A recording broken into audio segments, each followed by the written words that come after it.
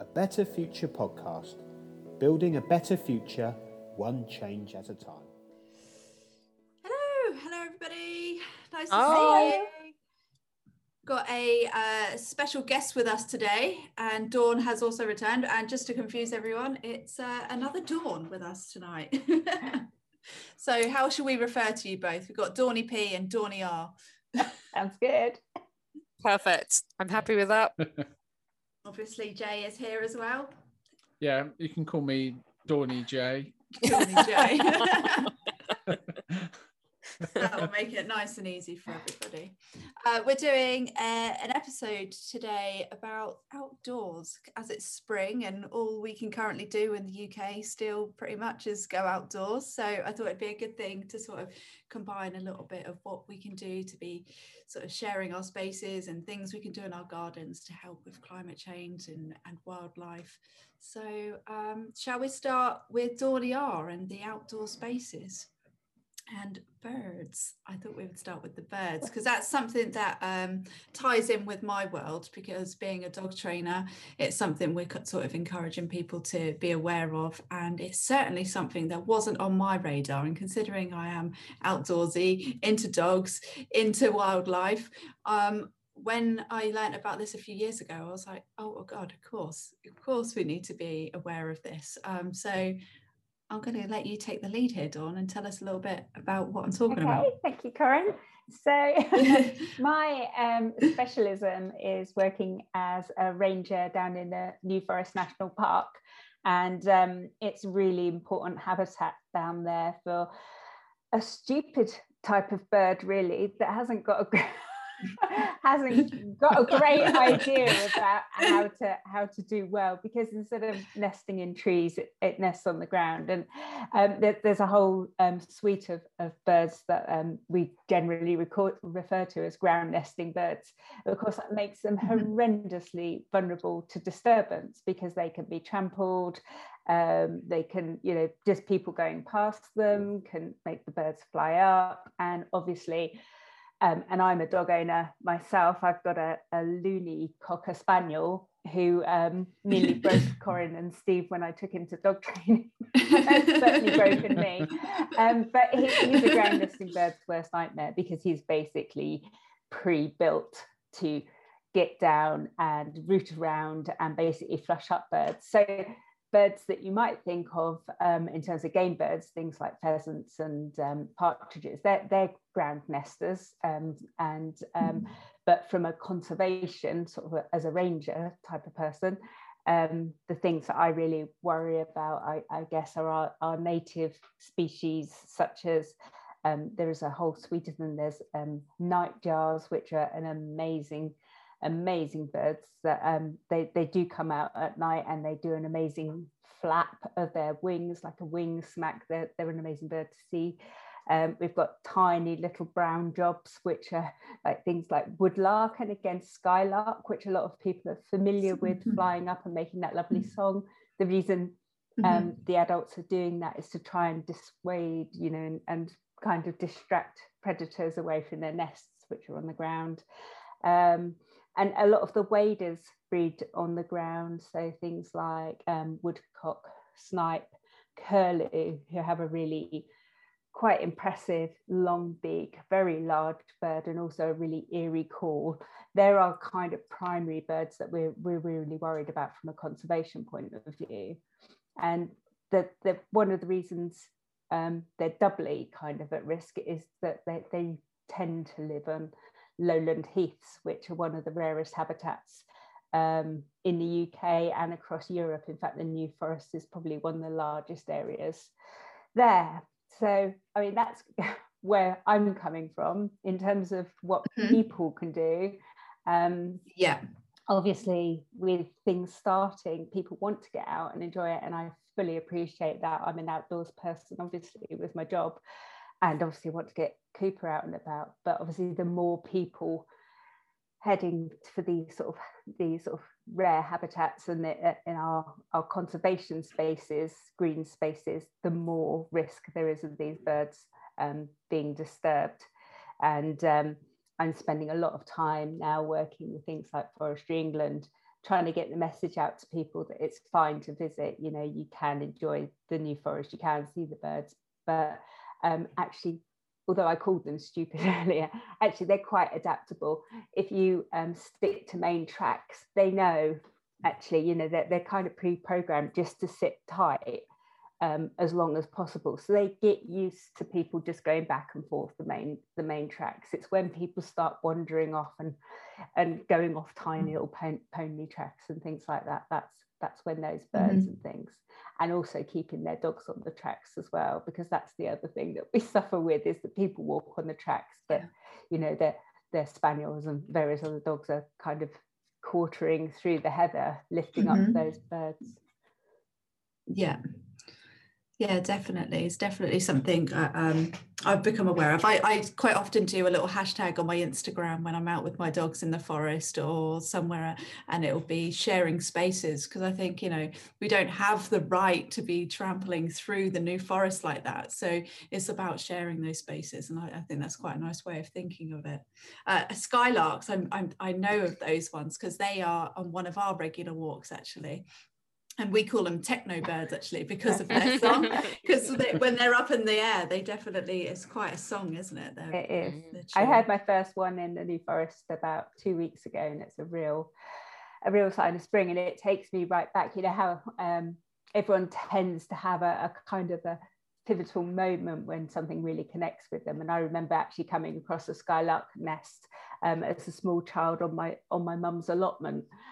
She used to pick me up from school, and we used to, you know, she used to be in her allotment, and I used to be wandering wild around the allotment, and I found a skylark's nest. So, you know, hearing a skylark every year is a real kind of touch to my past. I've got a real soft spot for them. That's lovely. Wonderful. That one of the things that we're aware of where I am, so I'm this side of Southampton, looking after green spaces along with colleagues who look after coastal spaces as well. And actually that's a real issue at this time of year as well, with not just nesting birds, but actually when they're feeding through the winter. So if you've got people and dogs who are disturbing flocks of wading birds or our geese on coastal sites, you know, that uses up a huge amount of energy. Every time you see a big group of birds fly up, they're using up energy stores. So yeah, it's just trying to be really, really mindful and trying to find ways to convey to people that those spaces aren't ours. We can go and enjoy them and gain all those amazing physical and mental health well-being benefits by visiting those spaces, but they're not ours to use. And that's quite a nuanced kind of message. So that's been what we're trying to work through at the minute, as lots more people through this last year particularly have really connected with their local green space and, you know, want to get out. It's not just the fact that it's the only thing that people can do. Actually, people are finding that they want to get out and explore a bit more and connect. So yeah, that messaging's quite tricky sometimes, but really, really vital. And yeah, there's a couple of things, Corinne, on the connecting to nature. There's been some research taking place recently, and they've shown that the two things that increase people's connection to nature the most, from a kind of a baseline of not being very connected to nature, and therefore most likely to prompt people taking pro-environmental actions, are actually planting wildflowers and then seeing you know, the invertebrates and things that then visit those, and feeding wildlife, mainly feeding birds. Yeah. And it's that kind of instant connection and that instant kind of win from an action that you've done has a really, really big positive effect, which I found was really fascinating, because often we're trying to find lots of different ways to connect people to nature. You know, how can we be more inventive? How can we be, you know, a bit more creative about these things? And actually, the two things that they're now showing that really, really work are, feeding the birds in your garden or your local patch, and doing some planting, simple packet of seeds that really doesn't cost very much, in even a small space, window box, container, Mhm. you know, whatever it might be, planter at work, you know, workspaces as well as home. Yeah, sure. I thought that was really, Yeah. really powerful. They make it nice and easy for people now as well, don't they? They sell like wild seed bombs and like bee bombs and things like that. I literally got some for Christmas and I just put them out in the garden the other day, actually, now that it's March. And I was thinking, yeah, it's a good time. Penny decided to eat one of they're covered in like clay and whatever else that dogs obviously love.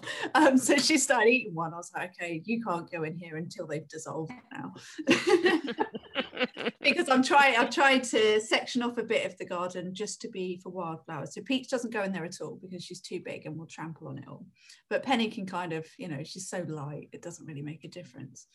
You started to touch upon the thing I was thinking about was, you know, there's this huge opportunity that there's all these people who would have maybe driven past their local nature reserve or just rough bit of land that's been left, and how you get them from being someone who's now just walking through every now and then or walking the dog or jogging or into someone who feels that there's a sense of ownership of it, not in the sense of this is mine, I can do what I want, but in the sense of, you know, I feel a sense of responsibility for it. And yeah, I think, you know, Dawn, you mentioned about bird feeders and things like that, but it's, I mean, even the project that Dawn R was talking about with the dogs and things, that you know, you've got people who are sort of volunteering to help out with even talking to dog owners and things. So there's people. I think it's interesting to know what made them go from being someone that just uses a site to being someone who wants to kind of look after it.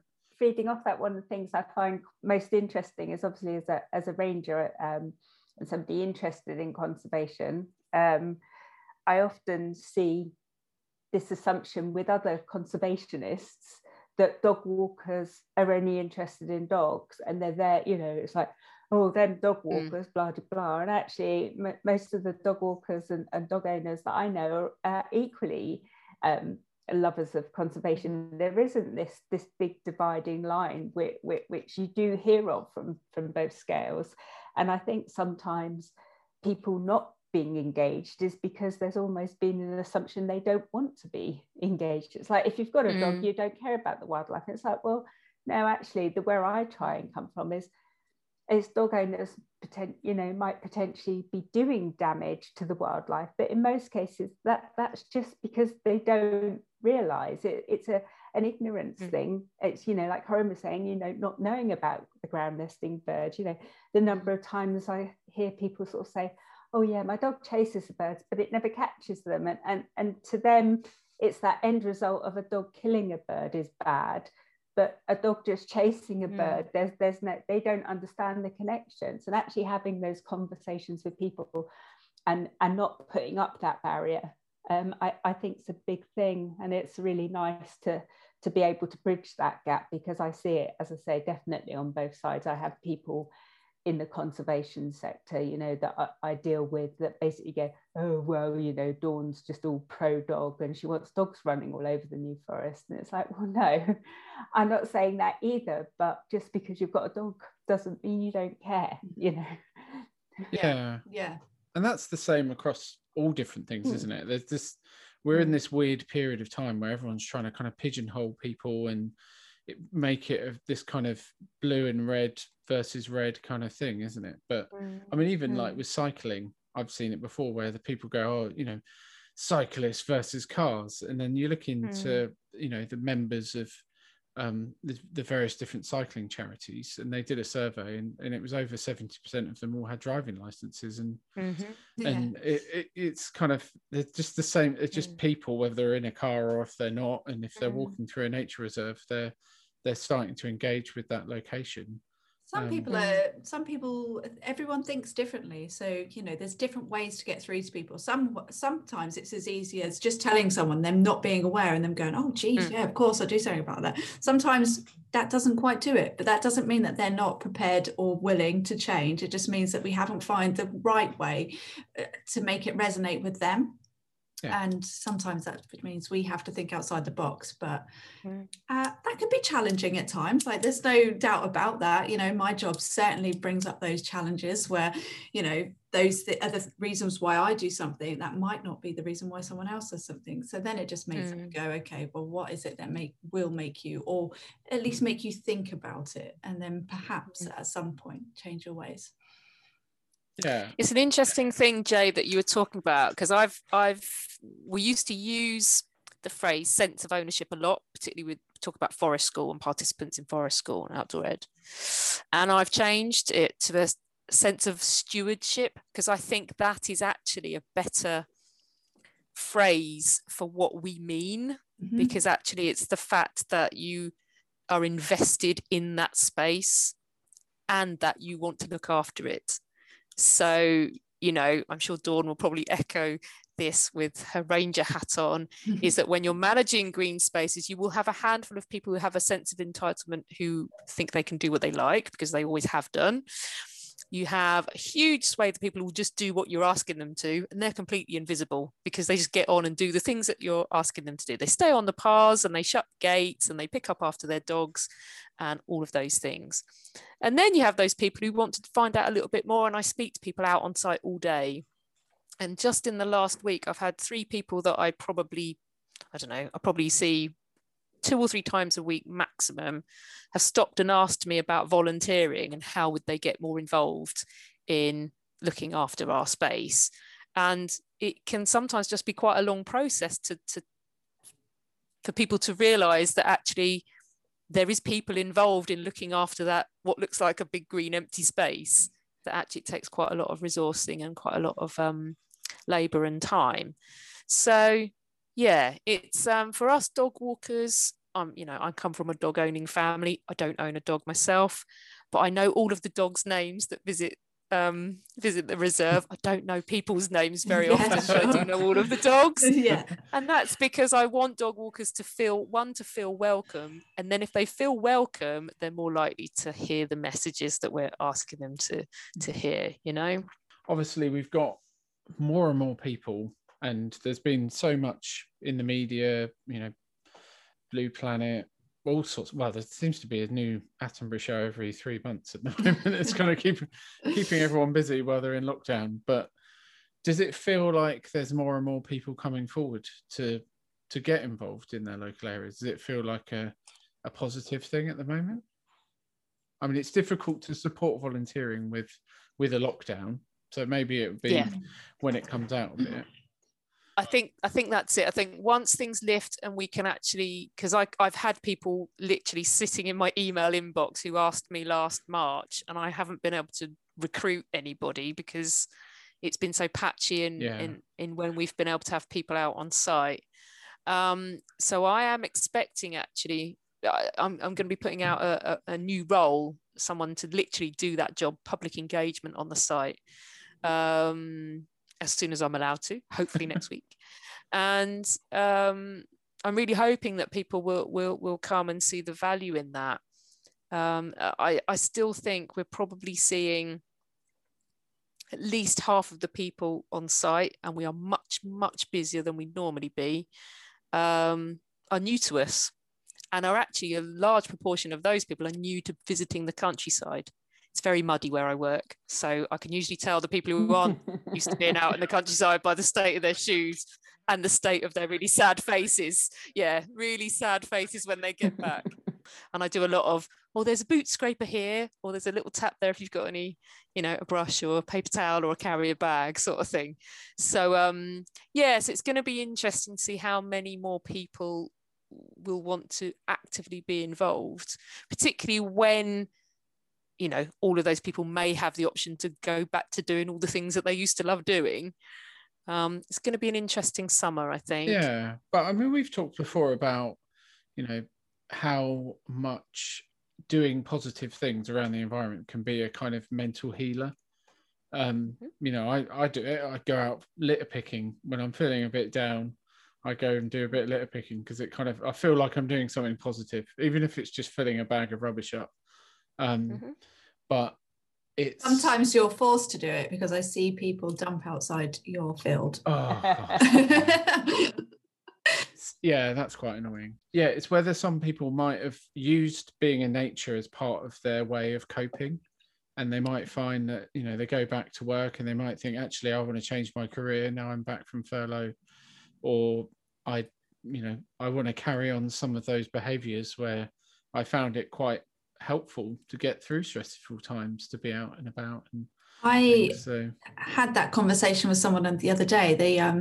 They've started a new business, which will mean they don't have to go back into an office, and they've been enjoying more time with their dog. And they certainly have said they haven't applied for any office jobs because they couldn't bear the thought of it. So I definitely think there's going to be some changes for people, and in regards to outdoors, and hopefully that's positive.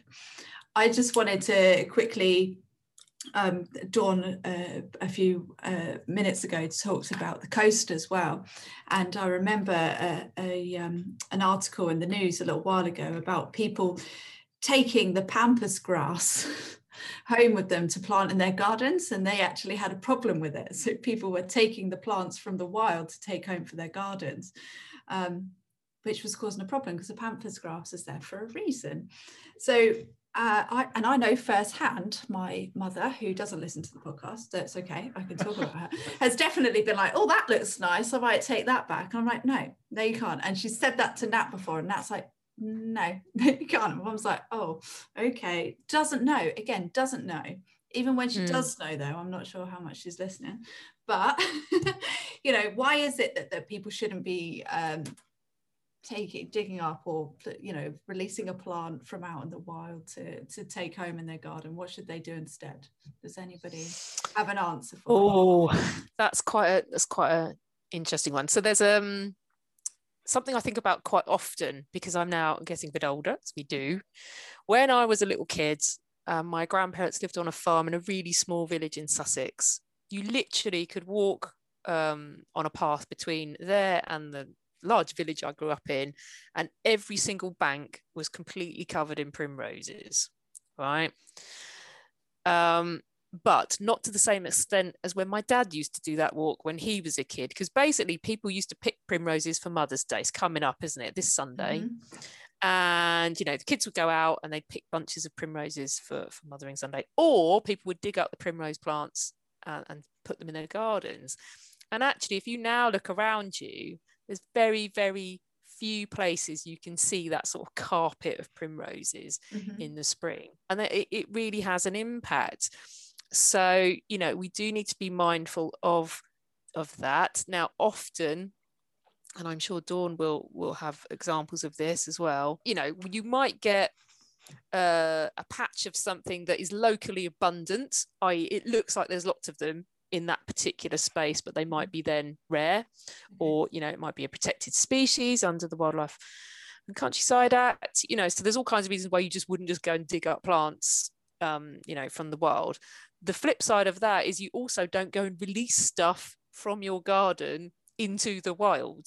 You don't go and plant non-native things in the wrong place. You don't go and plant trees in random places. You don't bring me your frog spawn or your baby. I don't want them in my pond because I don't know what diseases and things they might carry, or non-native plants that might be on them. So, this comes back down to my job as an educator is helping people understand that, and luckily some people come to the reserve and they'll say, can I give you my frog spawn? And I'll talk to them about why I can't accept it. Hundreds of other people probably come and give us our frog spawn, and I can't police the site 24/7. But it's that slow drip feed and that slow, constant conversations about how are we better stewards of those spaces? How can we be more mindful of our impacts? Even down to things you mentioned, bee bombs and wildflower seeds. Great, absolutely wonderful, particularly in cultivated patches. So if that's your garden or a window box, or an allotment even, but we don't want people just going and chucking them out of car windows. Because actually, even if it's a native mix of wildflowers, that particular verge or that particular field boundary might have very specific species in it that will then get out competed very quickly, and then we lose all of that richness and biodiversity. So it's quite complicated, and I think one of the things I struggle with personally, and also as a sector, is getting across that nuanced message every time, because it isn't as easy saying, great, plant these seeds for your pollinators, let's have lots of those, or let's go and plant a load of trees. It really isn't as simple as that. And that then gets harder to kind of, get people excited and enthused. So I don't know if Dawn, you've got any thoughts on? Yeah, it's very interesting actually, because like we touched on earlier, that planting of something is a very easy way to get people to connect. And I mean, I'm in my late 40s now, and I've certainly been growing up since school with the plant a tree kind of thing as being a really, really positive thing. And actually, when you go on to sort of lowland heath sites, the last thing we want is loads of trees. And quite often restoration work on heathland sites includes removing a lot of self-seeded trees and saplings and trees in areas where it's been neglected, because ultimately things want to return to being sort of semi-natural woodland, and it's only through kind of man's interference and large grazing animals that have kept these heathland areas open.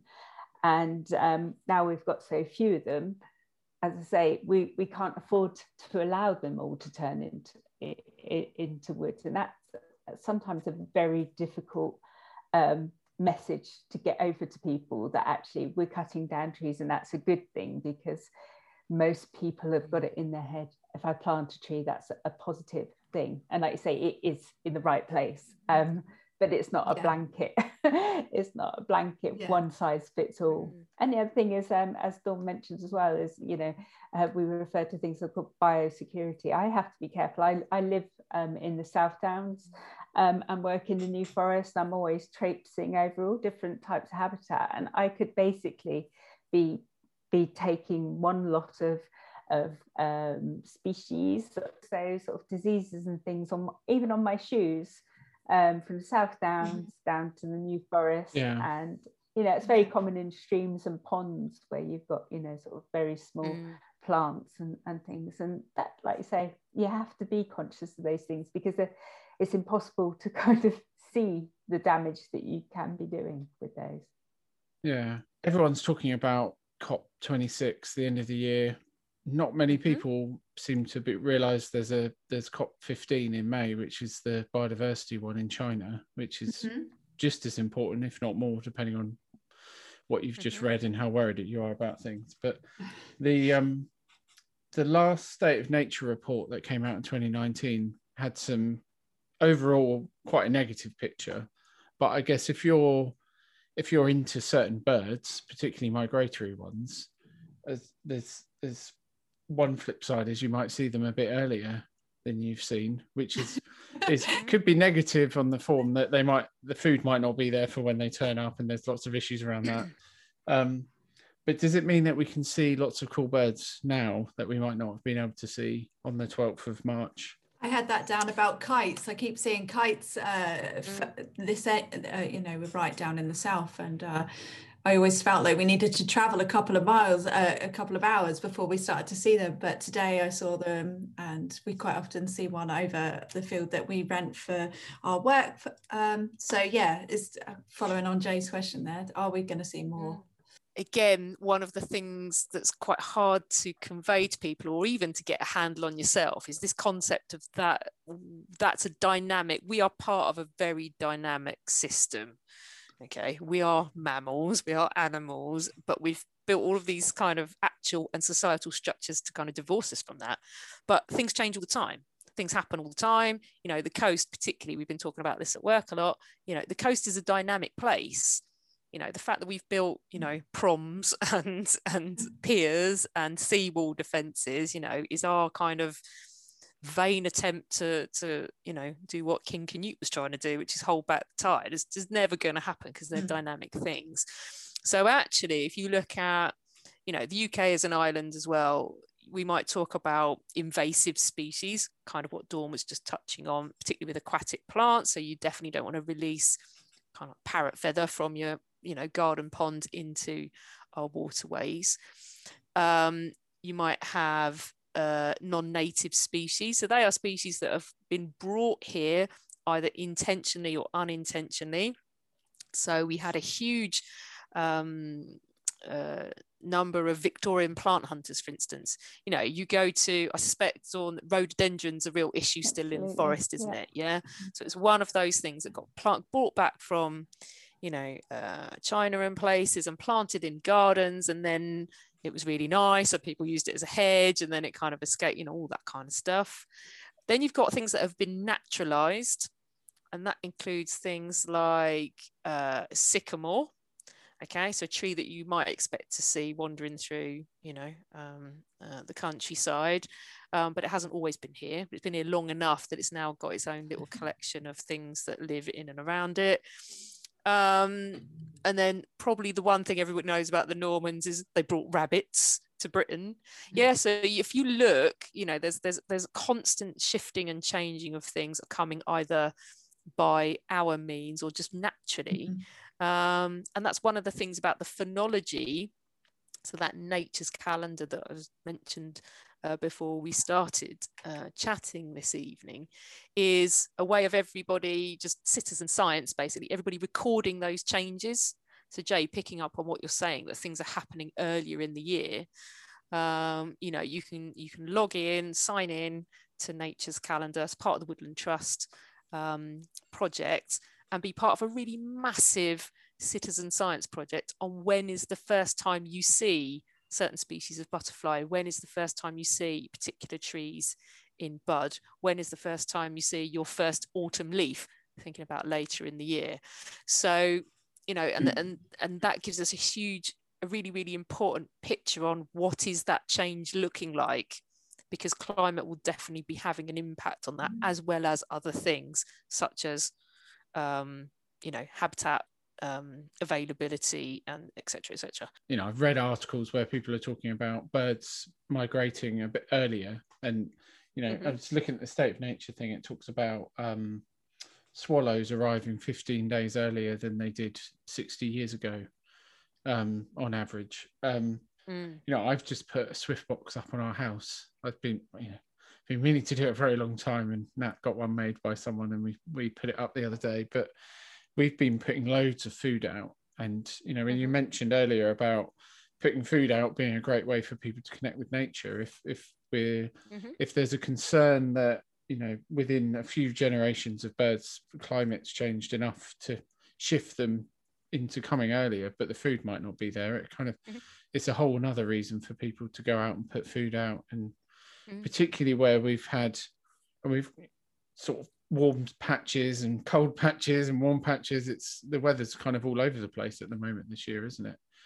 One of the things I come back to often is I grew up in the countryside, but I now live in an urban place, and actually we have 26 million gardens in the UK, and they cover a huge amount of land, and they could be really, for some species, the lifeline that keeps them here and giving them the things that they need, whilst we reevaluate how we use and manage and look after our countryside. And I get more and more passionate about it every year, the fact that we can all do really simple things. Now, I've been house hunting lately, and I got quite depressed actually through the end of January and into February, when I was looking at house after house after house that had complete decking or complete patio or artificial grass from one fence to the other. Now, that isn't a judgment, because people have the right to have a usable space of their own if that's their garden. But I think we're missing out, collectively, we're then missing out on the opportunities that One Gardens can give, and actually just the sheer enjoyment and thrill and pleasure that we can get from having nature visit our gardens. My tiny little pond in a bowl, as you guys know all about, I get ridiculously excited about my pond snails, you know, and my water hog lice, because they're just amazing. And I wouldn't have had them if I didn't put that little washing up bowl with some stones and a couple of water plants in a semi-shady spot in my garden. I wouldn't have those things to peer at and look at and keep checking if they're all right in the frost, all that kind of stuff, you know. So a lot of this stuff, I think a barrier is that it looks complicated, or it looks costly, or, you know, people think you've got to be like Monty Don style gardener to be able to make it work. And actually it's some really simple things, you know, get an old planter or a bucket or a trough and literally plant some nettles in it, or allow some nettles to grow. Now that sounds mad, doesn't it? Right? And I'm quite a tidy person. I try not to be a tidy gardener because I know that's not what the wildlife needs. If you can do that, you don't have to have a whole field of nettles, but you can have a couple of things. And over 40 species of insects use nettles as a food plant at various points in, you know, their life cycles. That's amazing, isn't it? So a lot of this stuff can be done relatively simple. It's just getting the message out there and providing that information to people. I think that bit about the tidy gardens is really important. I think I can't remember, but somebody told me about watching a program where, I think it was my mum, here she is again, she was like, you know, the garden that had been completely left, there was a garden that had been sort of kind of maintained a little bit in bits and bobs and left little areas, and there was the other one that had been pruned to an inch of its life, and which one was the best for wildlife. And I think at the time I was like, oh, the one that's been completely left. Mum was like, oh, it's actually the one that had areas and bits and bobs. So there's a bit of work to it, but it doesn't have to be loads. And my garden, now I didn't know I was doing this at the time, but I just left the vine to grow over the fence, and I was like, oh, it kind of looks quite nice, and I'm not going to pull it all off. The simple answer, but they grow berries, and my neighbours feed the birds, but I also see the birds in my garden, and they're hanging off the vine and they're eating the berries, and we've got a water feeder, but we also really enjoy watching them hang off, and we've got some birds nesting in the trees as well, that also where the vines are as well. So cool. That's nice. So do you think that kind of links to part of what is kind of making Dawn's problem worse in the forest? That because Dawn P doesn't want to judge people with their plastic grass, but I do, because I hate it. And I hate it, but I understand why people might have it. Yeah, and I get that, and that is their choice. I don't think they should be able to buy it. Yeah. So, but I the fact that they've got that choice and they do is, it's horrible. You know. Anyway, you carry on. But you know, if people are sort of creating these kind of barren gardens, then you know their kids are only going to get excited when they get out in the countryside, and they're going to go running off into the trees and things. So I don't blame the kids for going off the beaten path, but maybe if people started to see more and have that at home, it might be a kind of, the fact it seems to be a trend, it might be part of what's causing Dawn more problems, that they're not engaging in it at home, and so it's only when they go out. I don't know. We know that there's certain sort of ages and stages when connection to nature could be really powerful. So when you're very little is great. That's literally all about hands-on, touching, feeling, picking things up, you know, getting straight in there. And it's, you know, Dawn already said, didn't you, about that really pivotal memory. That was probably when you were quite young, wasn't it, that you could remember that skylark's nest, you know, on the allotment. Yeah, amazing. So those kinds of things really stay with you. And it's not until actually children and young people are probably edging into secondary school that we want to start giving them very strong messages about the wider concerns about the environment and what they might be able to do, because up until that point they don't have any autonomy. They've got no way of decision making, so they can't make any difference, and actually it might switch them off. You know, they might find that the environment and nature and outdoors is just scary. It's too scary, it's too big to think about, it's too grim, so we'll go off and do something else instead. So there's that. But it's also about lack of green space. and this is something I come back to all the time, is that actually in our towns and cities, we have a massive lack of access to good quality public green space. And by good quality, I mean good for us and good for wildlife. And that's only going to get, I think, a more pronounced issue, really. And that also ties in with access to other things. It is definitely to do with social demographic, or where you might live, or what community you might come from, how easily accessible a good quality green space is to you and your family. So that's something that really needs addressing, and that can only be addressed through mechanisms like the planning system and wider things. So they're complicated problems to fix to a point, but I think there's lots of quick and easy wins that we could probably make in our own spaces, workplaces, supermarket car parks, urban spaces, community spaces, just to make things better for wildlife. School grounds, for instance, I think that's a big thing that we're going to be thinking about, and create little havens, or at least create corridors and ways and places for wildlife to be able to move around and connect and to get what they need. Yeah. To then, once we sort ourselves out, hopefully, to then flourish and thrive again. We're sort of heading towards unlocking again, or whatever phrase they want to use. I to be quite honest, I've got so much other stuff going on. I haven't even paid attention to when I'm allowed to go out. Is that something you've had to kind of gear up for, Dawn, for the New Forest? Is that something you're kind of thinking, oh God, there's this mass wave happening, people aren't going to go on holiday? Yeah. They're going to be camping. I have actually, and across our team, there is a high level of anxiety. Worse than last year, because last year we didn't know what to expect. This year we do know what to expect. And it's a bit of a double whammy, really, because I think there's sometimes a bit of a misunderstanding about actually what I can do as a ranger. I don't want to stop people coming out to the New Forest that have been cooped up. I have every sympathy that people need to get out, they need to socialise, they need their green space and all that. And I don't want to be the fun police basically wagging my finger and saying, no, this is for us. It's not for you at all. But and even if I did want to do that, if people just turn around and say, well, I'm here, what are you going to do about it? And all I can go is, I'll ask you nicely again, or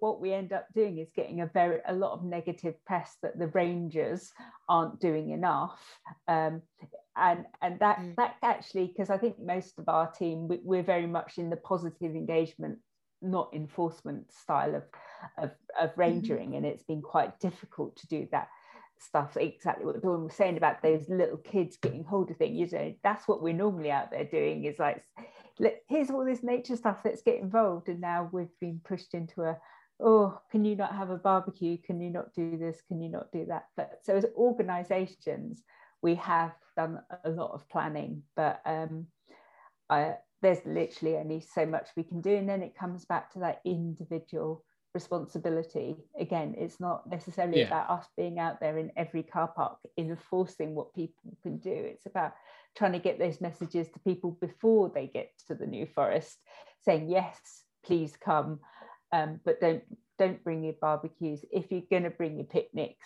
take your litter home. Why is it all right for you to bring bags of stuff but impossible for you to take it back home?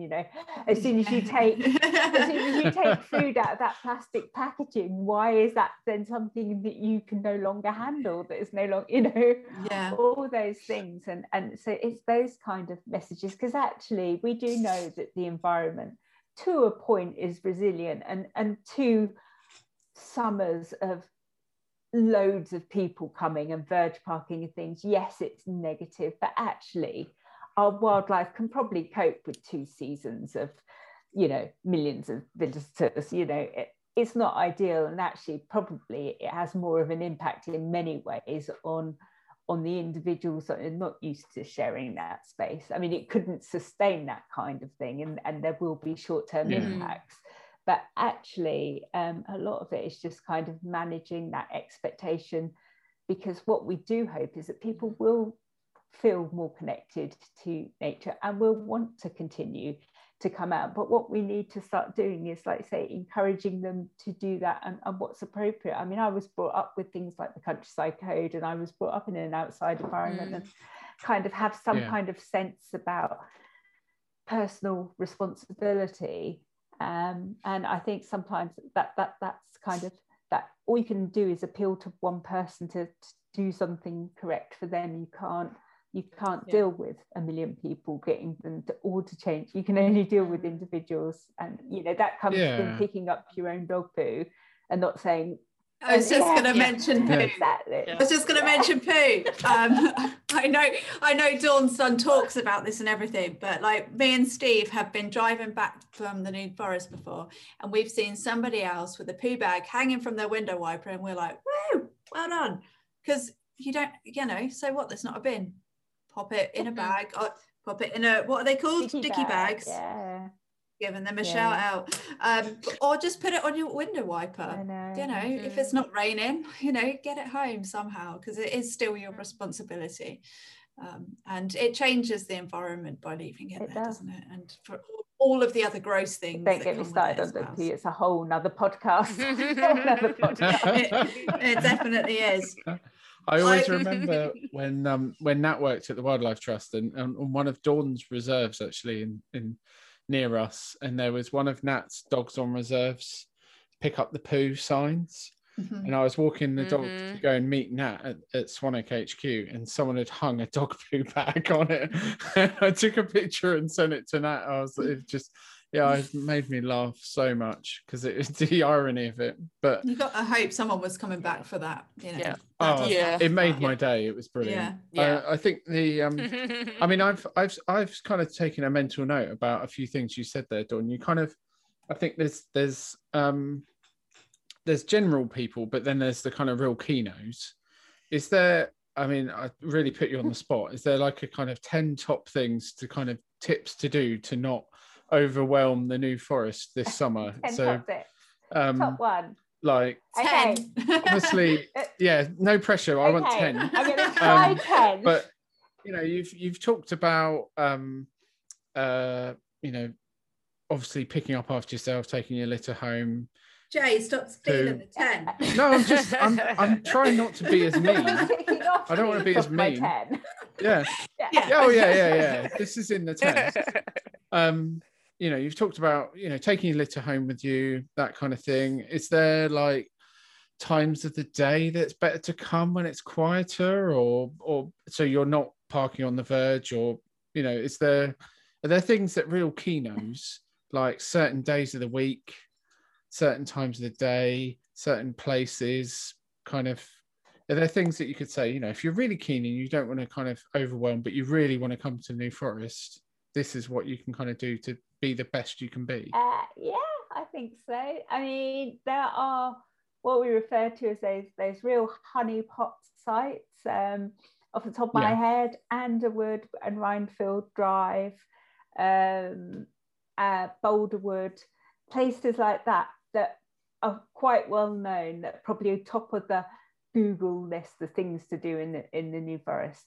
So if you Google where you want to go in the New Forest, don't go to those places. That's a good tip. That's a solid tip. Telling you to go. There are something like 130 car parks, Forestry England car parks in the New Forest.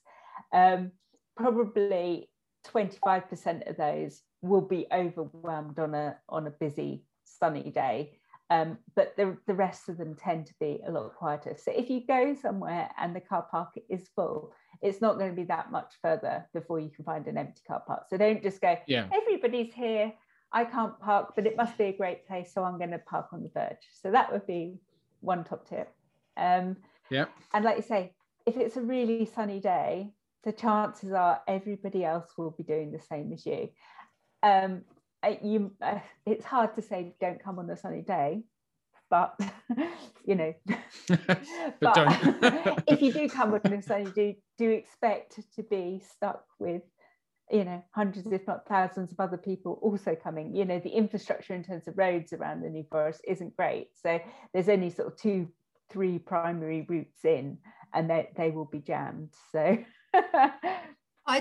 I don't think that's that mad, Dawn, because when you think like I don't go to the beach on the hottest day of the year. No, thank you. I don't want to be cooped up with everybody. Well, I don't want to spend 3 hours on the motorway for a start.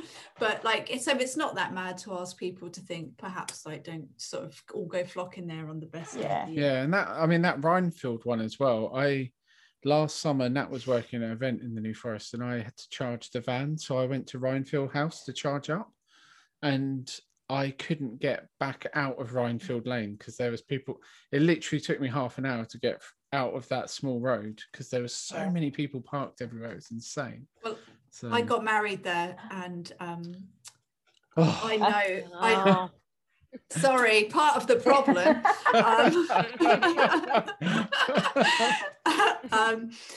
But yeah, I know how difficult that place is to get to with the traffic and everything. So yeah, people just flock there. So although like there's been times when I'm like, oh, I'd love to go. Like, when you just want to sort of rekindle that love.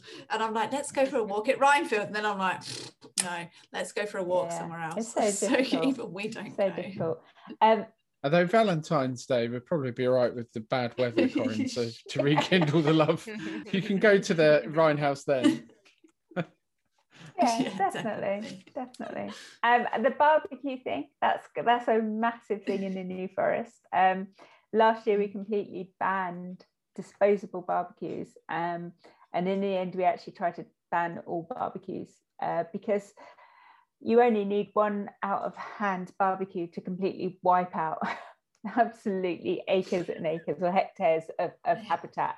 So one rogue barbecue can do more damage than many other things. So no barbecues in the New Forest. So that's another top tip for the people that want to do good. And the picking up your dog poop, that would be brilliant. That's a must thing. And taking it away, not picking it up and hanging it in a tree. Yeah. How are we doing? Sure. No, you're getting through it. You're getting through it. What else? Oh, don't feed the ponies. So this isn't necessarily in the same way an environmental thing, but it still all has that same kind of impact. And long term, it could well impact on the ecology of the New Forest, because basically if commoners start losing ponies on a real regular basis because of the sheer numbers of people petting and feeding them, and it just becomes a problem, you're going to get less commoners willing to put their stock out there.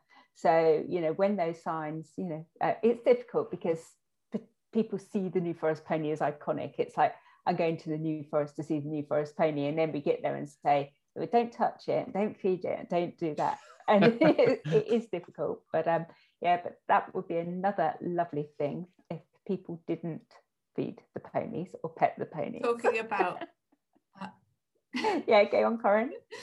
Talking about New Forest ponies, me and Steve had this ridiculous conversation when we were like sort of dating, and we went out to the New Forest for a walk, and somebody asked, if you could come back as an animal, what would you come back as?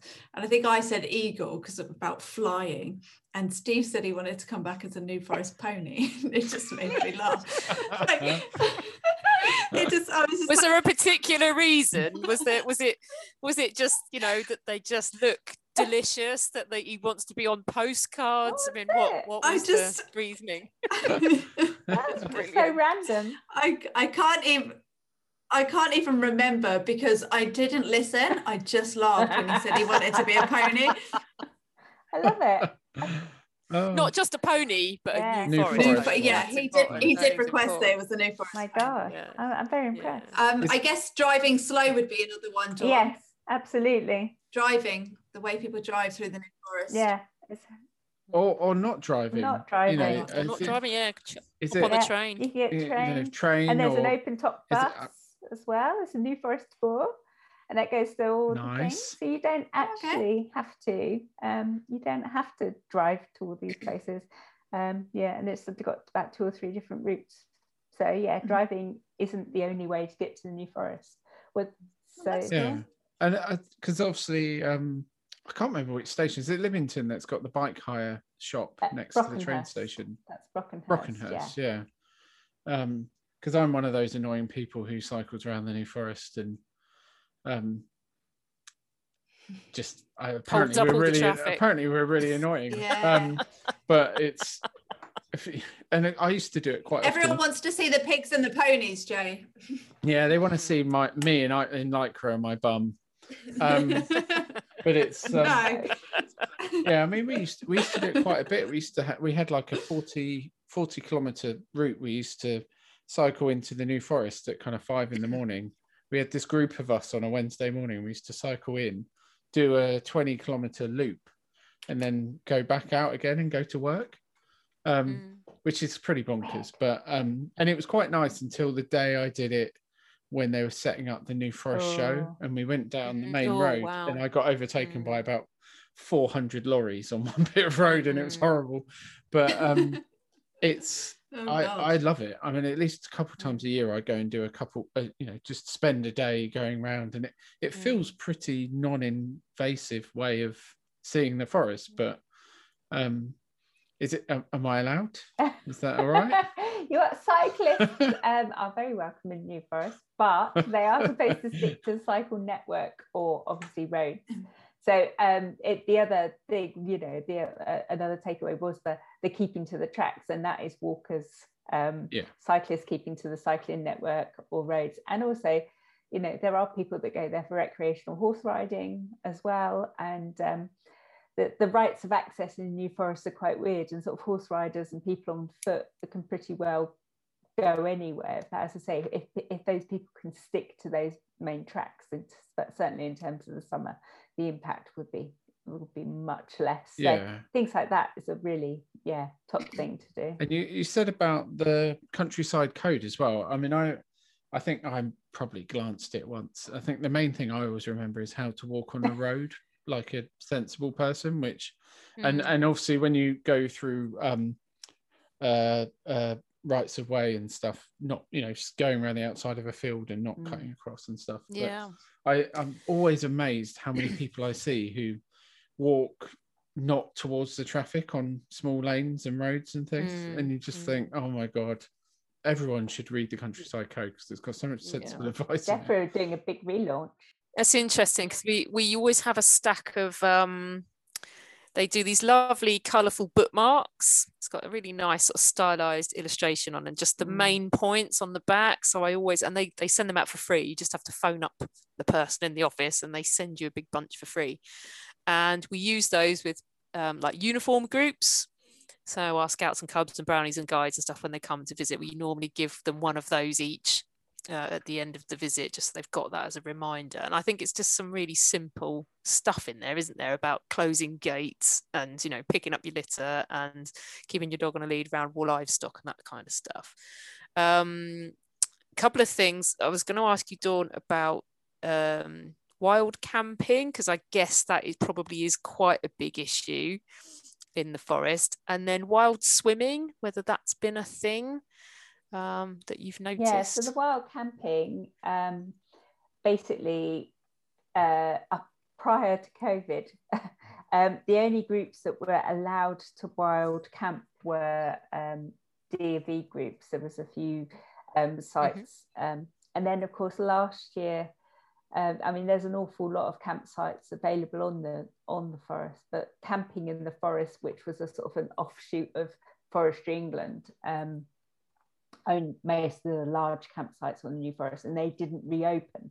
So we had a huge influx of wild campers last year, just because the option to camp wasn't there, and they'd turned up from London with their things, and and they were going to camp anyway. So yes, so wild camping isn't technically allowed, and the Forestry England Rangers will be out looking for that. And again, it's for that same reason that you talk to the individual and they don't necessarily see what the impact is of what they're doing, but it's all, you get an accumulative thing of fires and disposing of even sort of people think of sort of like the human waste, disposing of that when you're wild camping, but also in terms of the streams and waterways in the New Forest, they're some of the cleanest, well, not necessarily cleanest in terms of the very natural, unpolluted sources of water. And even just people doing their washing up, even with things like, your Ecovers and those quite positive washing things, we don't want those things going into our waterways. It really unbalances it. So it's not always the really obvious things of wild camping that causes a problem. In terms of wild swimming, it's not something I think that we've had a huge issue with. I think possibly because we're so close to the coast, there's the option for people to go to the sea if they want to do that. And actually, we tend to have mostly sort of fairly small sort of streams and ponds. I think, the one site that it's been an issue is a place called Hatchett Pond, and that we had a huge issue with that, and inflatables and the whole lot. You had kayakers and things and stuff. Very localized. And again, it's just, it just can't cope. It's one of the sort of like best habitats in Europe, that pond. But it was also, again, it comes down to managing organisations in terms of, there's a toilet block there was a good car park there's an ice cream van, so it is naturally going to attract people, and Forestry England have actually tried to change that infrastructure a bit to make it less appealing as the place to stop and do all those things. So it's not all about the individuals, it is about managing organisations as well, looking at it and thinking, actually, hang on, we're probably not helping the situation here. There are things we can do as well. I was just going to mention that you mentioned earlier about having your dog on a lead around livestock, and how I'd read an interesting study that even if you think your dog is off lead and they're not even going to touch or go near the livestock, that you could still be causing stress to those animals. So pop your dog back on a lead, regardless if you're super confident. And I mean, you think you're 100% confident, just because you've got the lead with you anyway, pop them on it until you're out of the way again, and then let them back off. It's just no hassle, is it, for everyone? And then those animals haven't got stressed by your presence whilst you're passing through. Can I add a little caveat to that? Go.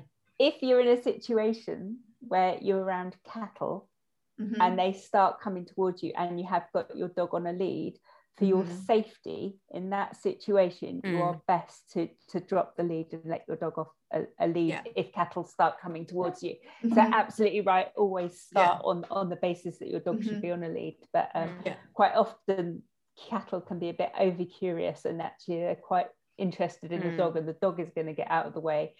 Sadly, in the forest, we have had a couple of incidents with cattle kind of trampling people and things with dogs.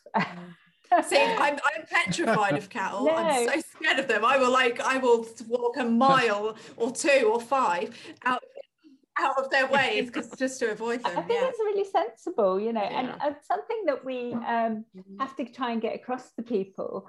It's like exactly what you're saying, Corinne. It's like, oh, my dog's really great, or all this, my dog comes from the New Forest and we do this walk every day. But you don't know if half an hour, 3/4 of an hour beforehand, somebody with a really out of control dog has been walking in that area, stirred those cattle up, and they're kind of pumped full of adrenaline and already stressed and much more likely to react. You don't know what has happened to those cattle, before you get there. So you can't make assumptions that you're going to be fine and the cattle are fine. You've got to be responsible. So good point. Yeah. I had that discussion with someone when we were having a debate about giving ducks bread that kind of rears up, and I sort of described it a bit like throwing Mars bars at children at school, in the school playground. You don't, that it's one Mars bar is fine, I'm sure, if it was a controlled environment, but you're talking about you don't know what they've just been fed beforehand, and if you just continually do that, you're just throwing junk food at those ducks, and it's that's not what they naturally eat. So people just forget that things are wild, don't they? I think I had that conversation 5 times this week. Literally. And what's brilliant is there was a couple of, I suspect, mums with their very small children who are not happy about getting their wellies muddy. It's very sweet, with 2 tiny tots. They're just like, yeah. Like, oh, look at those amazing wellies designed for the mud. I don't want my wellies to be muddy. Like, okay. This lady had like nearly a whole loaf of white bread in her hand. So I took the opportunity and I said, oh, are you heading back down to the lake to see the ducks?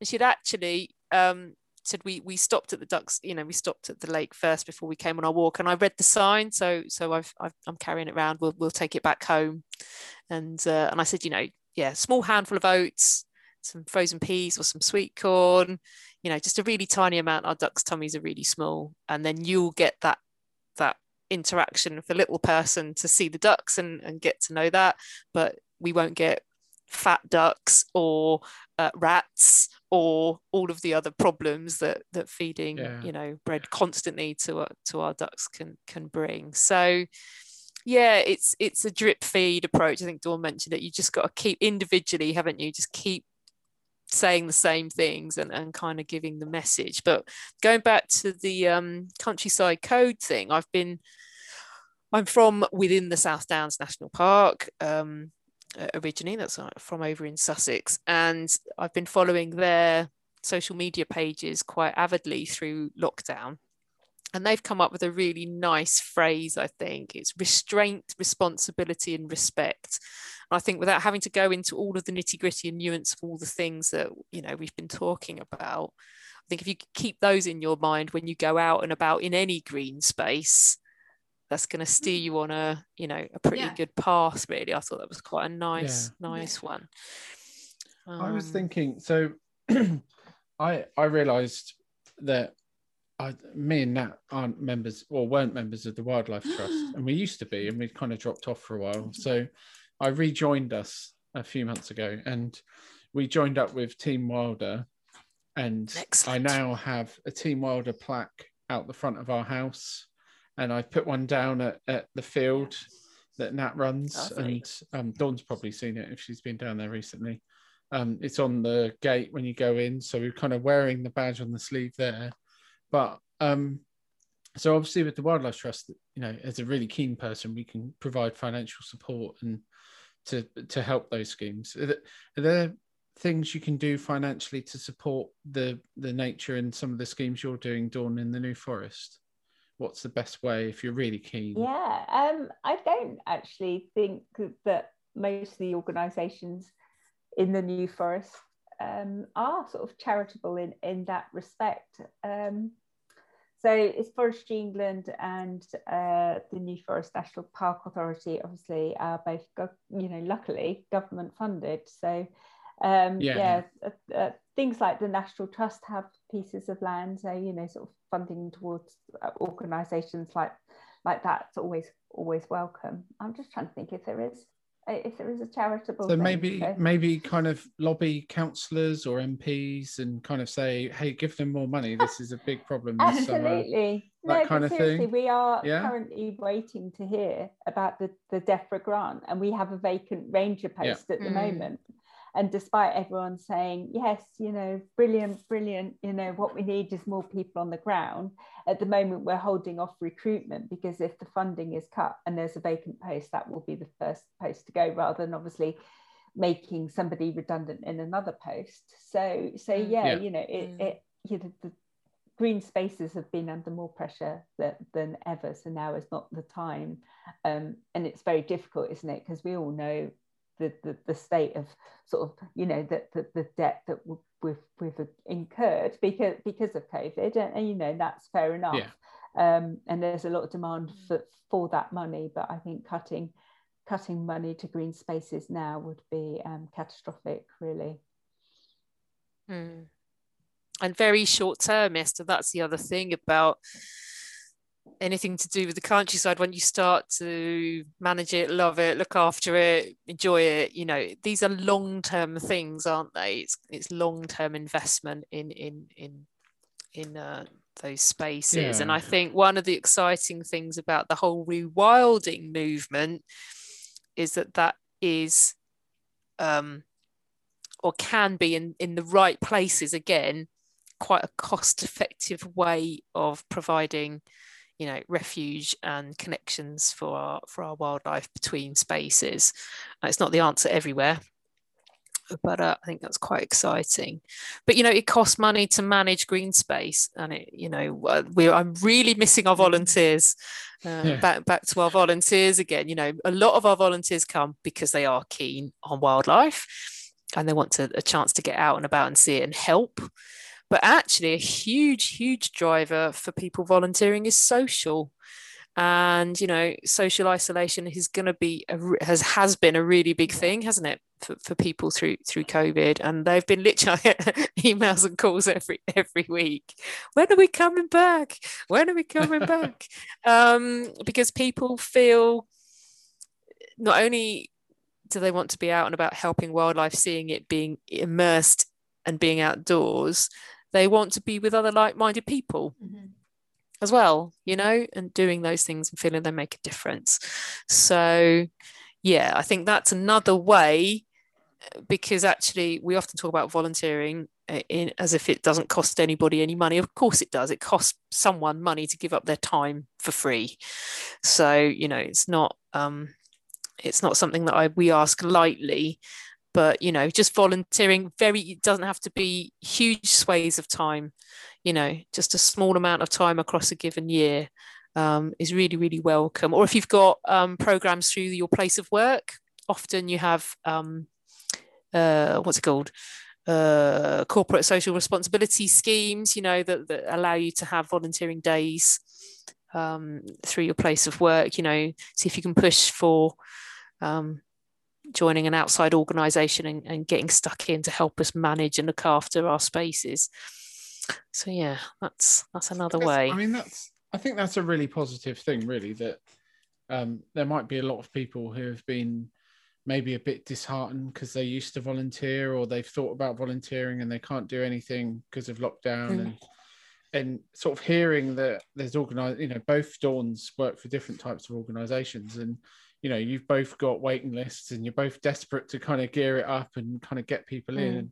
And when they do turn up, it's not just going to be them. There could be more people than they've ever had, possibly. I think that's really positive for people to kind of realise that's there. I've been desperate for lockdown to kind of lift so I can go out litter picking a bit more. but it's kind of, they might be thinking, oh, well, I haven't done it for a year. Maybe it's not going to be the same. But, you've got your phone ringing all the time, like the bat phone, literally. Of people desperate to get out, which is really nice. We've launched a new Forest Ambassador scheme, and cool. That was basically a huge number of people, like you say, understand the pressures in terms of just simple things like litter picking, and they're saying, look, just give us some litter pickers and some guidance and a high-vis thing, and we'll go out and help with doing things. And like you say, they'll team up and do that, and they can make a really big impact, get out socially and really help, like you say, stretched resources, and spread the word. So that's really good. Positive. And that's really positive, and kind of pulling it up to the kind of bigger level, I guess, because obviously we talked about funding and resources, and we had the budget the other day, which was a bit weak. We had there's a consultation that's just been launched about the environmental principles of the country, which I think I saw a headline describing it as a chocolate fire guard compared to the current environmental protections. But on a more positive sense, the climate and ecological emergency bill, which is, I think it's got over 100 MPs already signed up to that, feels like it's gathering a bit of a momentum to kind of bring all of the environmental emergencies and all of those ecological issues into the same sphere as the climate emergency discussion we were having, and legislate for it possibly, which would be really good. And that will then hopefully lead to some funding to kind of support these kind of activities. So I kind of feel quite positive that seems to be getting bigger and bigger. And every time I look at it, there's more MPs, there's more people talking about it. Could be something quite big this year, possibly. I think I just want to say thank you for everyone for coming today, because I think this has been my favourite podcast ever that we've done. And I did a little love heart. Oh. There's just one thing I've been making notes all night.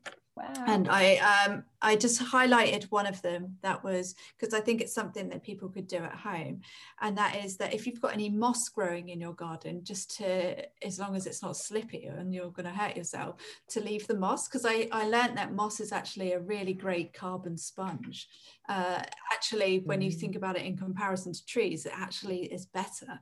So I learned that off of the Chelsea Garden Show, which probably, you know, isn't the most environmentally friendly thing in the world, but it did give out that information. So I love moss growing on our walls. I think it looks great, but also knowing that it's helping and sucking up some of the carbon that we have too much of as well is just a little bonus. Fantastic.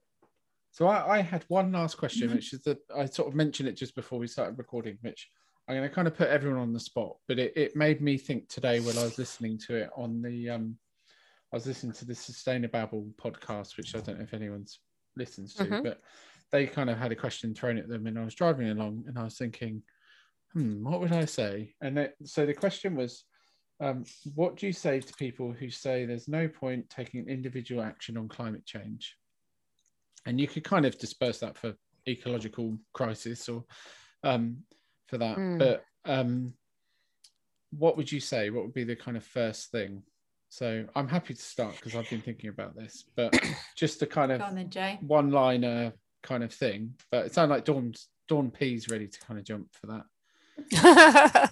No, not necessarily. I'm thinking. You're getting my thinking face. So I was thinking about the connection of how the impact it has on you. I mean, I think when you're talking about something that's so, it's a slow incremental, say slow in my individual lifetime, slow, but not slow in a kind of, a global sense. But that feeling of mental well-being improvement that I've had from doing things, particularly if, we're talking about people who know that climate change is a problem. So there's probably a negative impact on them from knowing that, but feeling that they can't really do anything. And I've certainly found that it's massively good for my mental well-being to even just do a small thing in one day. So I think that's what I would kind of say to someone is, it's a big thing. You might not have a big impact, but you can make yourself feel better by doing stuff and kind of try and focus on that side of it. I'll go second because sorry to ruin it, but I'm going to say the same as Jay. That is me in a nutshell. Like, I will go through ebbs and flows of not that word, but I can't be involved in it. It's too much. It makes me sad, and then I will just be like, doing nothing makes me feel worse. So doing even the tiny things make me feel better. So if you're not going to do it for anyone else, do it for yourself, is kind of how I feel about it. That's my personal experience about it. Yeah. Okay, so my take on it then is linked to some of the plastic-free stuff that I've been doing for a little while now. And it's about, you don't know, just you doing that action may inspire others. So you might be able to talk about it on a platform like this, or, through social media, or connect with friends and family, or actually you might just be seen by somebody doing something in the street, whether that's reusing your shopping bag or a reusable coffee cup, or, putting your litter in a bin, or a dog walker picking up their poop and taking it away. So actually, I think you can have a sort of sphere of influence, both known and unknown, and that's a really positive thing. So it's not just you, because there will be a ripple effect in some way. Yeah. So that's my take on it, isn't it? It's that I always love that video of the dancing guy, where the guy dancing isn't the leader. Yes. The person who makes it normal is the leader. And, you going out there and doing it in everyday life is you're making that a normal activity and being a leader without even realizing. So that's really lovely. I like everything that you guys have said. I was definitely going to echo what Dawn was saying in terms of, how do you expect anyone else to, people very much will do what they see other people doing. One of the things, I'm sorry to bring it around to dog poo, just because that seems to be my area of expertise, but one of the things that conservationists very traditionally did was to get spray paint and spray all the dog poo. Say, look at this problem. And I've done it with flags. I went out to a site that had a dog poo bin, had 126 flags. We ran out of flags. And actually, in people's head, that could quite easily say, well, actually, what's the point of me picking up? There's 126 poos. Yeah. And actually, what you're doing is normalizing the bad behavior. What we need to start to do is normalize what we want people to do, because people will leave. So by you picking up, by me always being out and having my dicky bag on show and doing that, it's just like, oh, that's what people do here. They pick up, not that's what they do, they leave. As part of that poo video I did, I actually legitimately picked up one of Cooper's morning poos, put it on my kitchen scales, clean it in a container, in a poo bag, very hygienic. But I weighed it and I basically said, okay, so this is, I can't remember, say 146 grams worth of poo. Okay, what's 146 grams worth of poo if I leave that in the New Forest? How about that twice a day? How about that 7 days a week? How about that, 365 days a year? And then we were started to talk about 82, 87 kilograms of poo.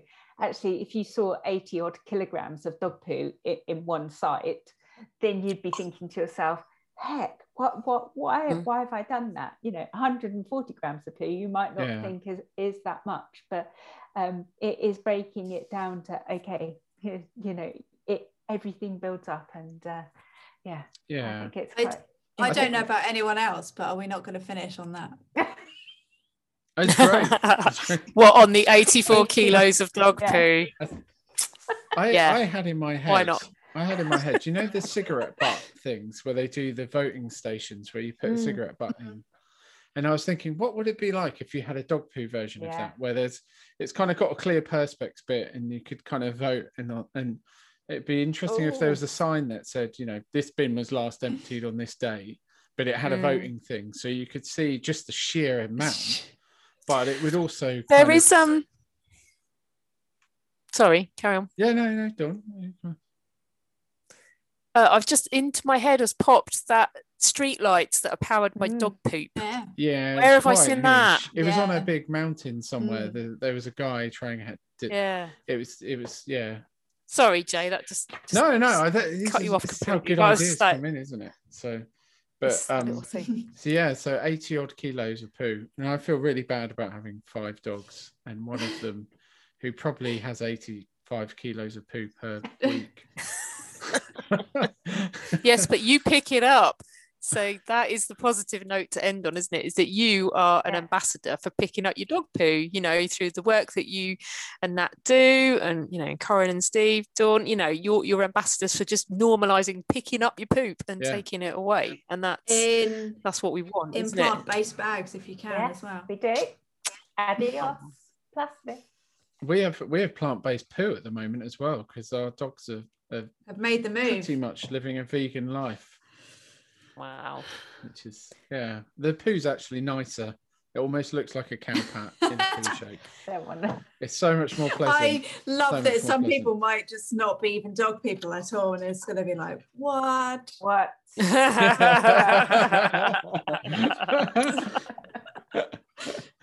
all about nature. It's all about saving the planet. Yeah. Sometimes a bit of poo is involved.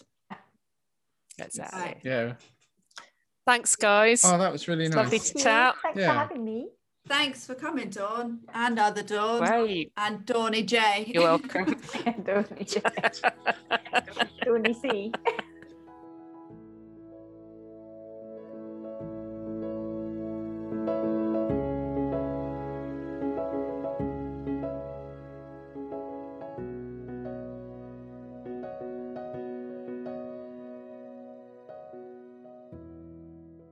I've got a fox outside my window at the moment. Oh, Oh, fantastic. From our thing, I can hear a little crunching. Sorry, Dawn. Turn into Oh, Springwatch. you carry on. It's It's huge. amazing. That's brilliant. Yeah, Huge yeah. wildlife Tourette's that I can hear crunching, and I just Fantastic. looked out the window, and he's sat, or she is sat crunching out of the bowl of food. Sorry, Right. that's a No, massive carry on. wildlife Tourette's. It's a great thing to bring into our spring podcast.